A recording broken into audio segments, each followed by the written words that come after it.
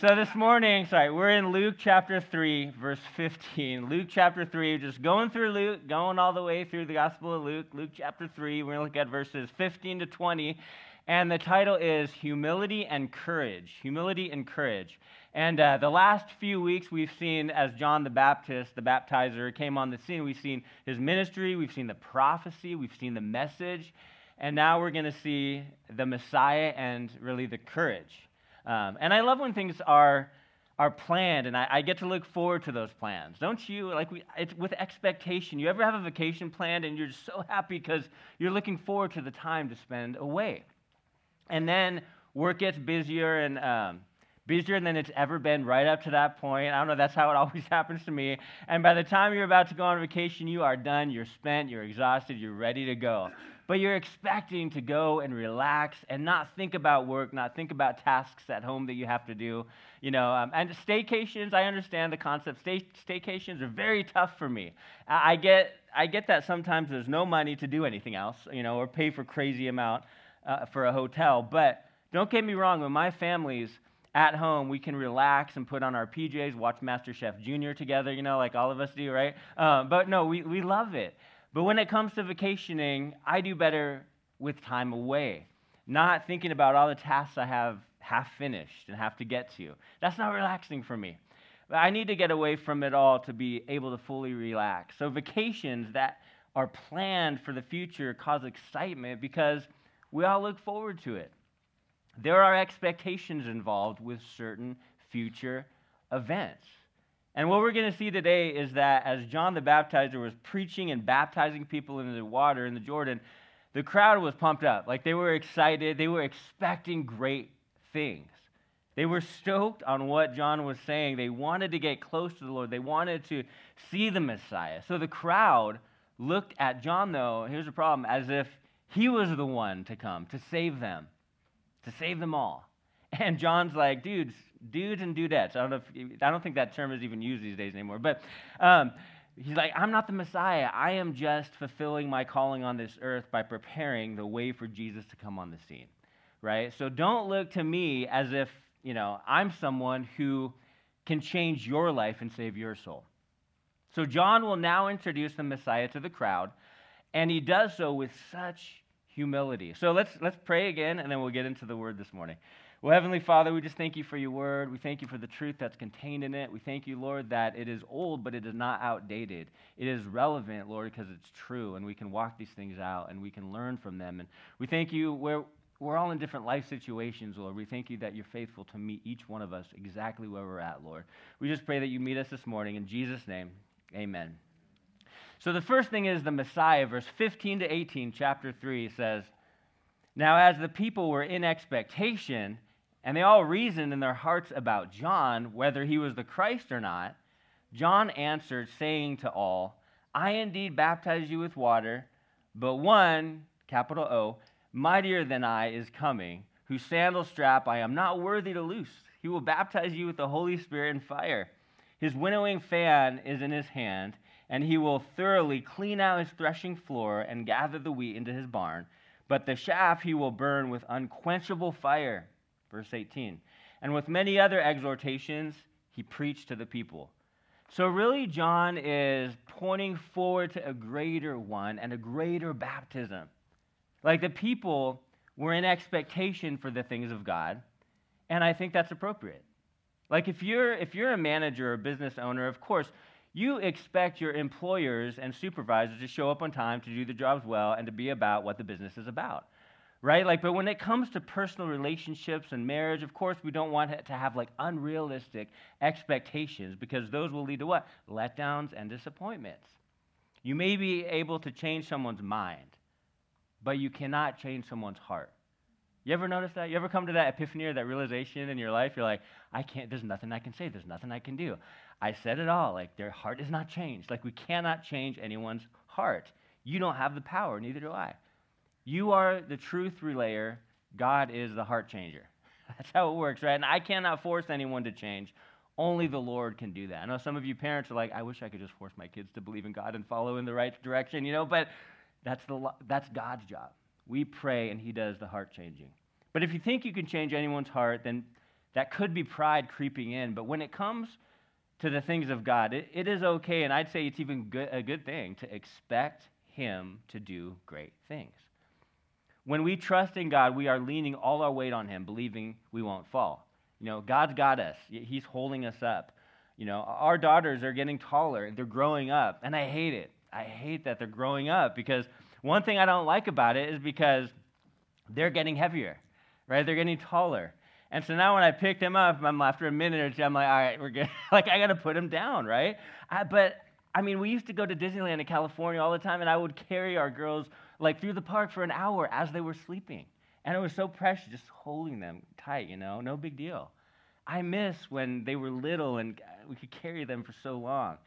See, as we grow and mature spiritually, what we realize is that God has us no matter what. He's in control. He knows what he's doing. He's holding us up, and we can trust him. So the opposite of expecting God to work and move is to expect God to not work and not move, right? And not do anything of spiritual significance. But that's not our God. That mindset is not even biblical, and I don't think it's spiritually healthy. Expecting God to show up in your circumstances is called faith, right? Right in the middle of where you are. It's great to put expectations on God to come through, because the fact is, he always does. He has a perfect track record.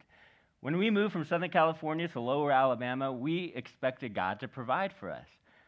I didn't have any job lined up. There wasn't some big overarching church organization that was giving me a bunch of money for the first 5 years. They didn't send me with a bunch of people. It was me and my wife and my daughters. That's it. Just us moving thousands of miles away. It wasn't easy. I was kind of stressed out. I was like, okay, Lord, what are we going to do? I thought, it's been a week or two. Let's go. I didn't work. This is the longest time I haven't worked since I was 16 years old. And it was a few months, and it was kind of driving me crazy. But God was teaching us to trust him through that difficult time. And that he has us, and we don't need to worry. And God, of course, came through, got me a job, only after I stopped striving to try to make it happen. Right? And don't get me wrong, initiative is necessary in life. But as we walk, we lean on God to show us the way, and we lean on God to give us the wisdom and the strength. Because the fact is, you can't do anything of significance without the Lord. I was talking to this one guy who's not a Christian at work, and I said, I can't do anything of value without Jesus, And he said, well, that's not true. I do everything without Jesus. I don't need him, And so we had this discussion, and I was attempting to get him to see who I was living for and why. And I was talking about kingdom furthering and fulfilling God's will and all that. And of course, he kind of balked at me and gave up talking, but my whole life, literally revolves around following the Lord, and I'm not ashamed of it. I'm never going to be ashamed of it. And, if I am, God should be ashamed of me. Do you know what I'm saying? I want to be bold and courageous, because you can do significant things in the world's eyes. But without God, it's wood, hay, and stubble, like the Bible says. In the end, it's going to be burned up. So the people were in expectation, and John, after preaching, got them to this point as he was simply just doing what God had prepared him to do. Whatever God is preparing you to do, right now, know that it's not in vain. It's not for nothing.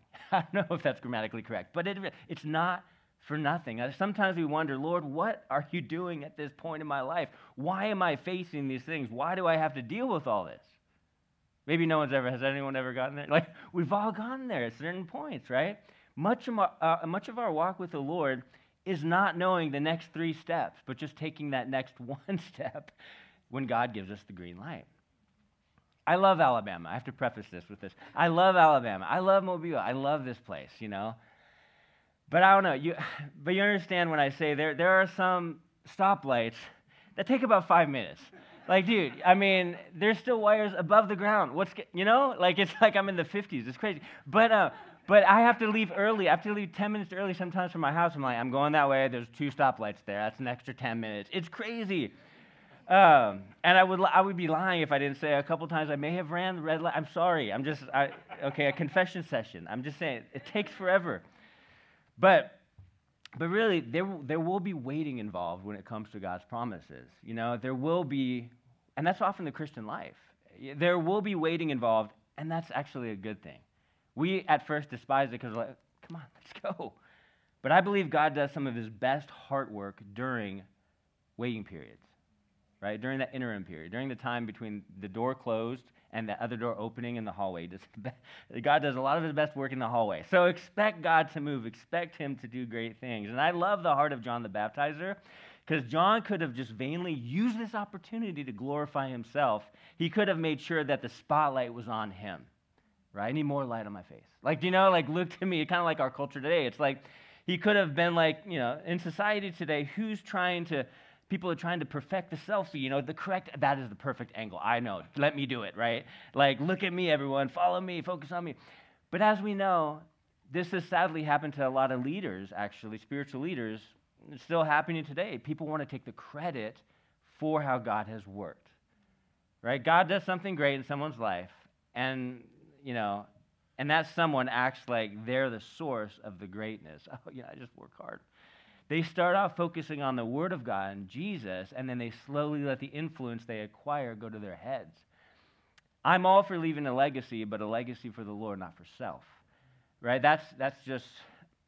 Well, I just think that's gross. But anyway, I'd rather have people forget me and remember the truth, to forget my name and remember the name of Jesus, right? Wouldn't you? But fallen leaders go from selfless to selfish. They go from humble to haughty. They go from vertical glory to horizontal glory. No longer are they looking up, giving credit to him. They're just like, yeah, just look to me. Yet John didn't do any of these things. As John was preaching, it says, all reasoned in their hearts about John, whether he was the Christ or not. This is pretty amazing. John basically made such an impression on the people with his impactful words that they wondered if he was a Messiah. Like, man, this guy came on the scene. He rebuked the religious leaders, calling them snakes, remember? Brood of vipers. And then he told all the groups what they must do to repent. Remember, so naturally they're like, this is the guy. This is the Messiah. This guy's awesome. The God sent this guy for sure. He's the one. Now, John was the one who got sent, clearly fulfilling the Old Testament prophecy in the New Testament, no doubt about that. But Old Testament prophecies are fulfilled in the New Testament, and this is one of them. The people had the wrong idea about who John was. See, instead of gaining his own following, John gave all the glory and directed all the eyes and the hearts to Jesus. In his words, John pointed, I love what it says. He says, one mightier than I. When they thought John might be the Christ, look how he answered. There's one mightier than I, whose sandal strap I'm not even worthy to loose. So listen to the implications about this statement, really. Like, if we look at it culturally, rabbis back in this day, they could basically require anything of their followers, and the followers would do it. Loyalty was a big thing back then. It was important. I wish it was a big thing today, but loyalty was a big thing back then. But one thing rabbis never required of the followers, one thing they never required them, because it was too nasty, bad, low, was that they'd have to take off their sandals. They wouldn't require it. This was like a cringe-worthy, humiliating demand. Like, people didn't wear work boots back in this day. No roads were paved. There was no street sweepers. There was rocks and there was dirt and branches. So feet got nasty. Feet got nasty. So John goes right down to the dirtiest action in the ancient world, and he says, I'm not even worthy to take off Jesus' sandals, guys. I'm not even worthy for that. I'm even lower than that compared to the Messiah. That's how worthy the Messiah is. The Lord didn't choose John to fulfill his will because he had a seminary degree and he was extremely intelligent. He chose John because he was faithful and humble. I like what Spurgeon said. He said, it is often unsafe for the Lord to trust us in anything but the very lowest positions. John was humble, but he wasn't a pushover either. It's a balance. A lot of the time people think, oh, they're a Christian, so they're a pushover, so I can definitely rip them off and they'll forgive me. Right? So sometimes that's people's idea, but it's a balance. John was humble, but he wasn't a pushover. He had discipline and he clearly rebuked, but he was also lowly. John goes on, he describes what the Messiah would do. He says, he will baptize you with Holy Spirit and fire. So the Holy Spirit's baptism was promised as part of the new covenant, and we are promised an overflowing or a full immersion of the Holy Spirit in our lives under the new covenant. But the helper would come when Jesus left, when he ascended. And the Holy Spirit would give power to live a divine life of purpose. If you ever struggle with a subject and you had to get a tutor, you were probably helped immensely, right? Like tutors are there to teach you and give you extra attention in helping you get through the class so you can move on. Tutors are there to guide you and make things clear. Well, the Holy Spirit is there to help, to guide, to teach, to direct, to give you wisdom and strength, and to make things clear. And here's what it says that we might, in our day and age, not understand this, but it says, his winnowing fan is in his hand. He will thoroughly clean out his threshing floor. It's like, say what? What does that mean? Well, the wheat and the chaff were separated because the wheat was the gathered and kept, and the chaff was discarded. The wheat was useful, and the chaff was trash, basically. So the Messiah would also bring a baptism of fire, which means that he would be the judge and the one to make the truth clear. See, a baptism of fire would both purify and destroy worthless chaff. See, God's power, it's a transforming power, right? And it's like, do we believe that today? The Lord is the only one who can change a heart and transform a mind. Sometimes the best you could do for someone is just to seek God on their behalf, to intercede on their behalf, because God does the heart changing. We plant, we water, He always gives the increase. The results are up to Him. So you can't force heart change.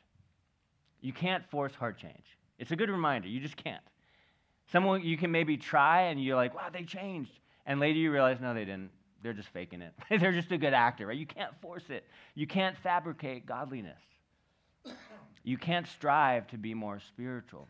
And again, I always say this, like I've done a lot of premarital counseling, and I've performed a lot of wedding ceremonies, and I'll always ask the couple, like, if this person next to you who you love and have googly eyes over, like if they never change anything, would you still marry them?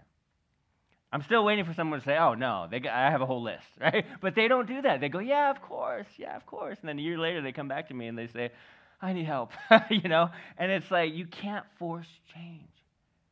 You can pray. You can see God on people's behalf, but God is the heart changer. Spiritual growth, it happens over time, and the impurities come to the surface, and the Lord takes them away. Some might say, well, how dare you? I don't have impurities. Like, we all do.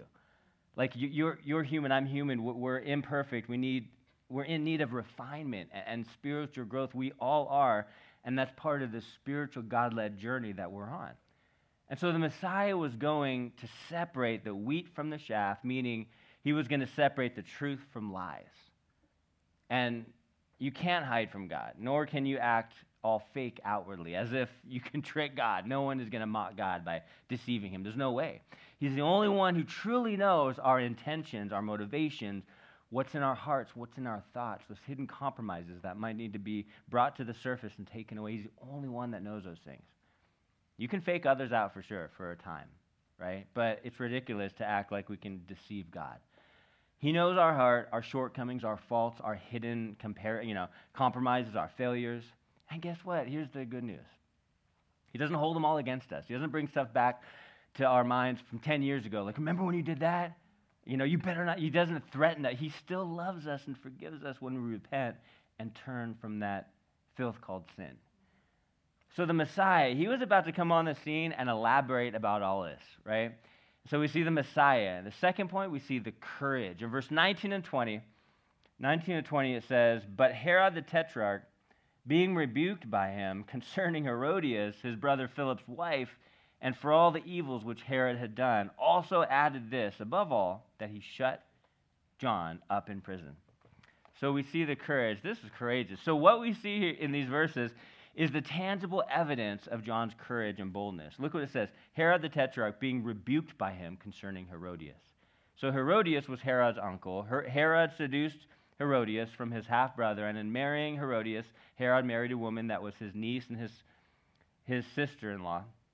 John the Baptizer, being bold, clearly brought to the surface that this relationship was sinful. Leviticus forbade a man from having relations with his brother's wife. And so, remember, the Old Testament was not called the Old Testament for believers. Like in the New Testament, they weren't like, in the Old Testament. Like it was the Scriptures, right? They were called the Scriptures. The word testament actually means covenant, which means cut, meaning cut a deal. And in this case, it was divine deal between God and his children. That's a side note, sorry. So anyway, Herod had taken ungodly action. And John didn't let the sin go. He could have been like, well, he's a powerful ruler. I'm going to let him do what he's going to do. Whatever. He's in sin, whatever. But John cared enough about him to expose those lies. He cared enough. Like, a friend will tell you and be honest with you when it comes to sin. If you're getting off track, he won't be like, oh, you're getting off, that's okay. He won't say, I'm not going to bring it up. He or she will let the person know. Hey, you're getting a little off track. Like, let me pray for you. Are you okay? Is everything all right? Checking in. See, when John was preaching to the crowd, he was bold. When John was called to a powerful ruler, he was also bold. And in some contexts, we are comfortable calling out sin. Maybe it's to a crowd, I don't know. But then God gives us an opportunity to preach to one person in a position of power or influence. And many would be intimidated from the idea of even confrontational conversation with someone with that much power or status. This would stop a lot of truth talk. But not for John the Baptizer. Herod was clearly in the wrong, and John had no issue with calling him out on it. Extremely dangerous. But John wasn't going to hold back a truth. He couldn't, like when it came to being in sin. True boldness comes from above, not from within. You can't conjure it up. Courage isn't the result of striving. Courage is the result of being divinely led by God. So the result of John's boldness was God blessed him, gave him the newest model chariot, and gave him a house with a pool and a bonus, right? No, you know what happened? He was shut up in prison for exposing lies, for exposing sin. He was shut up in prison. This is a tangible action of someone who is faced with their sin and who doesn't want to repent. But instead, they suppress the sin. He justifies the sin. He tries not to think about the sin. Those who are in sin want to stay away from the light, lest anything ungodly be called out. John was courageous. He was bold. But here's the result of his boldness. Prison. There's repercussions for our sin, right? We reap what we sow. That's a no-brainer. But sometimes there are repercussions for our faith. Sometimes we get in trouble for being bold in our faith. We may lose a job. We may get in trouble. We may lose friends. Family members might start leaving us out of family functions because, hey, those are those crazy Christian people, Like, imagine that. We take God seriously and follow him with our whole heart. The Word of God is clear that that's the only way to follow Jesus, right? Half-hearted faith or surface-level faith is useless. I mean, who likes, there might be exceptions, okay, but who likes lukewarm coffee or lukewarm hot chocolate? Like, not many people. In the same way, the Lord doesn't want us to be lukewarm in our faith. He doesn't desire that we give some of our heart to him. Here's a piece of it. No, it's about laying it all on the line. It's about full surrender and total abandonment of our personal agendas. And sometimes we live out our faith, and because of our faith, we get in trouble. So be it. The men and women of faith who have boldly stood up for the gospel faced worldly consequences, but they reaped eternal rewards. So Herod was engulfed in immorality and would rather lock up an innocent man telling the truth than forsaking his sin. One Jewish historian named Josephus, he said, Herod feared lest the great influence John had over the people might put it in his power and inclination to raise a rebellion, for they seemed ready to do anything he should advise. So in this way, John was dangerous to those rulers who were in sin. John knew the truth and was accountable to the truth, and he was all about sharing the truth. See the common theme here? Sharing the message with boldness and courage. That's why you're alive. That's why we exist, period. Just remember, trust God. Have faith that he knows what he's doing. Believe that the Lord is working. Expect him to do what he says he's going to do, which it's miraculous and it's divine. Let worry wash away. Anxiety fall to the ground. Let your whole weight lean upon the Lord. For he's preparing you now for what he has for you in the future. It's like when your kids fall asleep and you get home, you get them out of the car seat, and it's not like they're trying to help you, like wrapping their legs around you to help you hold them up. They're dead weight, right? And it's like you're carrying their whole weight, taking care of them, taking them from the car to the house to their bed, keeping them, tucking them in, making sure they're safe, right? And that's kind of a picture of us and the Lord. He's taking care of us, we need to just be dead weight in a sense and be like, Lord, just pick me up and carry me. I can't do any of it without you. Because the truth is we can't. Expect him to fulfill his promises and come through. Because he always does. He always does. He always will. God will always come through. It might not be today. It might not be next week or next month. But he's going to come through. What he promised to you, he's going to fulfill in due time. Have patience enough to wait. Do his work in the meantime. Know that that door that closed behind you and that door that's in front of you that's still closed, that will open. You know, take one faith step at a time, if you will. If God gives you the green light, go for it. If it's a red light, wait. If it's yellow, slow down, right? We know the routine, but it's like God always comes through. Expect him to work. Expect him to move. He always will.